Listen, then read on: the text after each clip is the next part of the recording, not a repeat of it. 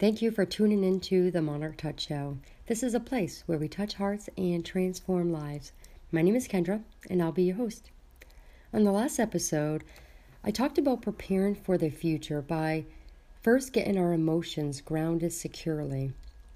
As chaos happens around us, we can be secure in knowing whose we belong to and how we want to feel. Today, I want us to think about where we are headed and what matters most to us.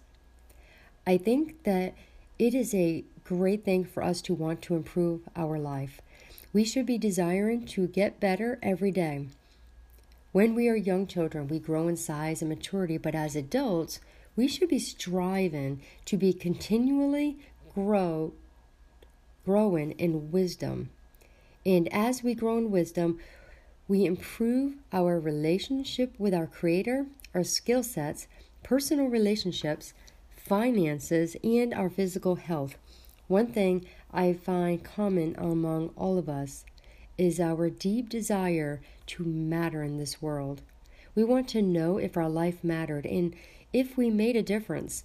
I want to help you improve your life by teaching you to cast visions for yourself if you haven't experienced that yet, and do it in a way that is bigger than yourself. Matthew 9:27 through 29 asks this question: do you believe that I am able to do this? Think about this. Over 2,000 years ago, Jesus asked this question to two blind men, and he is still asking us this very same question today. Do you believe he is able to answer your prayers, your requests, your needs, and your wants? Do you believe that he is able to help you experience a life that matters? What Jesus declared to these blind men was, according to your faith, be it done to you. And this is what he is saying to us still today. How are you responding? What does your faith look like? Does it change depending on your circumstances? How has your faith looked this past year during this global pandemic and our political turmoil? How about when life is going really well? Do you still rely on your faith when you are bringing in wealth and success? I once heard this question and it opened my eyes and shook me to the core, and I'm going to ask you, if you knew without a shadow of a doubt that Jesus really is who he says he is, and the words in the Bible really are God-breathed, would you be living your life any differently? See, I love this question because it forces me to see my true faith, not the one I imagine myself having. The hard truth is that if we are calling ourselves Christians, but living in a way that does not line up with the Word of God, then our incongruence reveals the truth of what we are looking at and what we are finding most important in our hearts. What we are turning our face towards and making our focal point will determine how we create our vision for this following year of 2021. We read throughout the scriptures that, as a whole, we turn our face away from our Creator and try to make it on our own. If left to ourselves, we fall away from God, but he thankfully is full of grace and keeps drawing us near to him. It's good that we make plans for our life. However, God is more interested in growing our character than our plans. He will bring what is on the inside of us out to reveal the truth. Out of the abundance of the heart, the mouth speaks, and we can become hostile and judgmental of other people when our heart is not right with God. For an example, during this health pandemic and political unrest, when my eyes shift away from God and onto my problems, I find myself in many disagreements with people about what we ought to believe in. Rather than being present with people, listening to their feelings in love. We can't seem to help but create division amongst one another instead of living in peace when our eyes are away from God. When our heart is not right with God, we also get tripped up by going after things that we think will make us happy or feel good about ourselves. The downside is accomplishments and having new things can be satisfying, but only for a moment. Because not before long, once again, we will feel empty.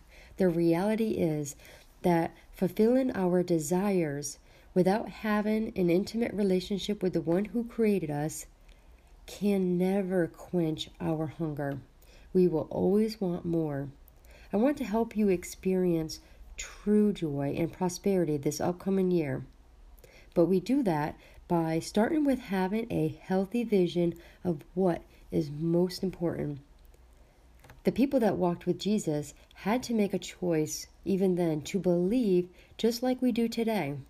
The blind man had hope that he was who he claimed to be, and they chose to believe Jesus could in fact do the impossible. And here's the thing, Jesus uses miracles still today to teach us to have faith in God, to not doubt in our hearts that His word can be trusted and is still alive today. But this is the most important part. Do you trust His word to be true? Can you believe in His promises and trust that God is who He says He is? Can you believe in His character of His compassionate grace and His steadfast love? Do you want an intimate relationship with God? Everything that is alive on this earth today will someday perish. Other than our spirit, nothing will last forever. Our life here on this earth is like a vapor. And in this short time, what we are binding here, we are preparing for our eternal future. So what are you wanting to do with your time? There was a season in my life where I lived for my own desires, and every choice I made went against the Word of God. I wanted things that were not bad in themselves, but instead of making choices God's way, I was impatient and I did things my way. I didn't think at the time that I was rebelling against God. I was merely just doing what I wanted. But now I know that, in fact, I did rebel, because making choices against the Word means that I had to turn my back to Him. I moved in with my boyfriend at a very young age, at 18. I lived with him for 9 years before he finally married me. We had a daughter out of wedlock, and I continued to make choices with things I wanted, rather than looking to my divine Creator for His counsel and His great wisdom. Every heartache and every struggle has been from the result of me leaning on my own understanding and not acknowledging God in all of my ways. My paths were not straight, and I am reaping still today what I have sown decades ago. About 5 years ago, I hired a spiritual life coach. One of the things she taught me was how to make these vision boards that I'm going to share with you today. She taught me how to make God the center of all my wishes, my dreams, and my desires. Over the years, preparing for my boards, they've improved, and I have gotten more focused and intentional with casting my visions.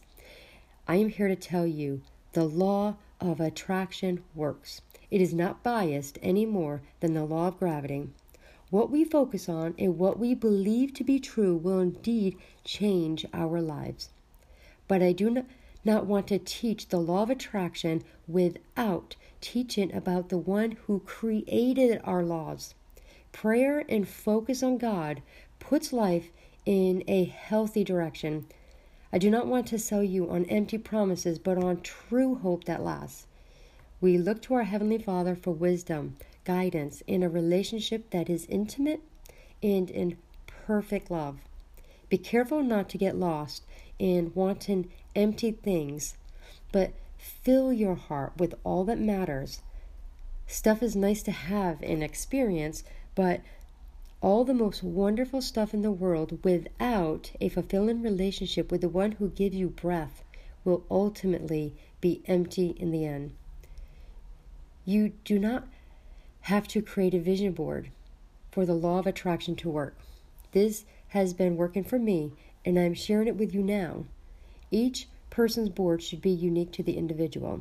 Do not try to look like somebody else's. Yours is going to be special for just you. They're going to look different, but they're going to have the same framework. Now, here's what I do. I buy my white cardboard at the Dollar Tree for just $1. I am now, because I've been doing it for so many years, I'm in the habit of saving magazines all year long. But you could go into salons, in doctors' offices, anywhere they have magazines in waiting rooms, and ask if they could donate their old ones to you.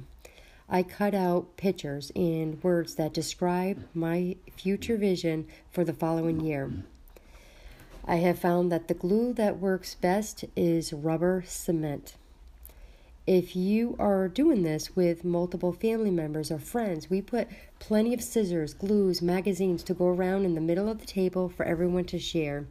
I like to have a head count ahead of time so no one is waiting on scissors and glue sticks. It's actually fun to be dreaming together with other people. There is a really good energy that comes from it. Now, your board can be longer, vertical, or horizontal. It's your creation. I lay mine the long way horizontally. The framework looks like this. Think of one word that will be your focus for the year. It describes your mindset and goals. I like to be prayerful at least a month before I make my board. A couple examples of my words have been connect, love, and conviction, just to give you some ideas. Once you know your word, then you put the year next to your word. Some of your goals should be easily attainable within this year. You definitely can see them in the near future. Some, and this is important, should be big, so big that you need a really big God to make these dreams come true. Once you complete your vision board, put it in a place you will look at every day. Mine is on my work table. Every morning I look at it and pray towards my goals. And in fact, I can see it right now as I'm working. Mark 11:22 says, Jesus says, whatever you ask in prayer, believe that you have received it and it will be yours. Here's the last and best part about the law of attraction, our faith. It's one thing to ask. It's another to believe and live as if it is already yours. What big things are you planning this coming year? Don't be afraid to dream big or even to dream again. If you have lived this past year in discouragement, fear, and in anxiety, do not lose hope in all that is good. I added multiple scripture verses in this episode because I want to remind you that He is our hope and our joy in all things. When our life is all said and done, nothing will matter more than this relationship. I'll take a picture of my vision board that I had created for 2020 and post it on my social media links, and I'll put it on my website blog too. You can find that on monarchtouch.com. That's monarchtouch.com. I am a visual person, and seeing pictures helps me to understand ideas and concepts better. If you do make a vision board and share it on social media, please hashtag MonarchTouch so I can see it and be a part of your progress. I hope you enjoyed this episode. Thank you for tuning in today. And if you like this show, please share it with a friend. Wherever you may be listening, please subscribe and give it a 5 stars so that other people may be able to find the show and also receive support in their wellness. And if you are listening on Apple iTunes, would you leave a review that may encourage other listeners to tune in? If you have thoughts and you would like to share, you can go to the Instagram or Facebook page Monarch Touch and leave your comments there. I appreciate you, and until next time, go out and make it a healthy day.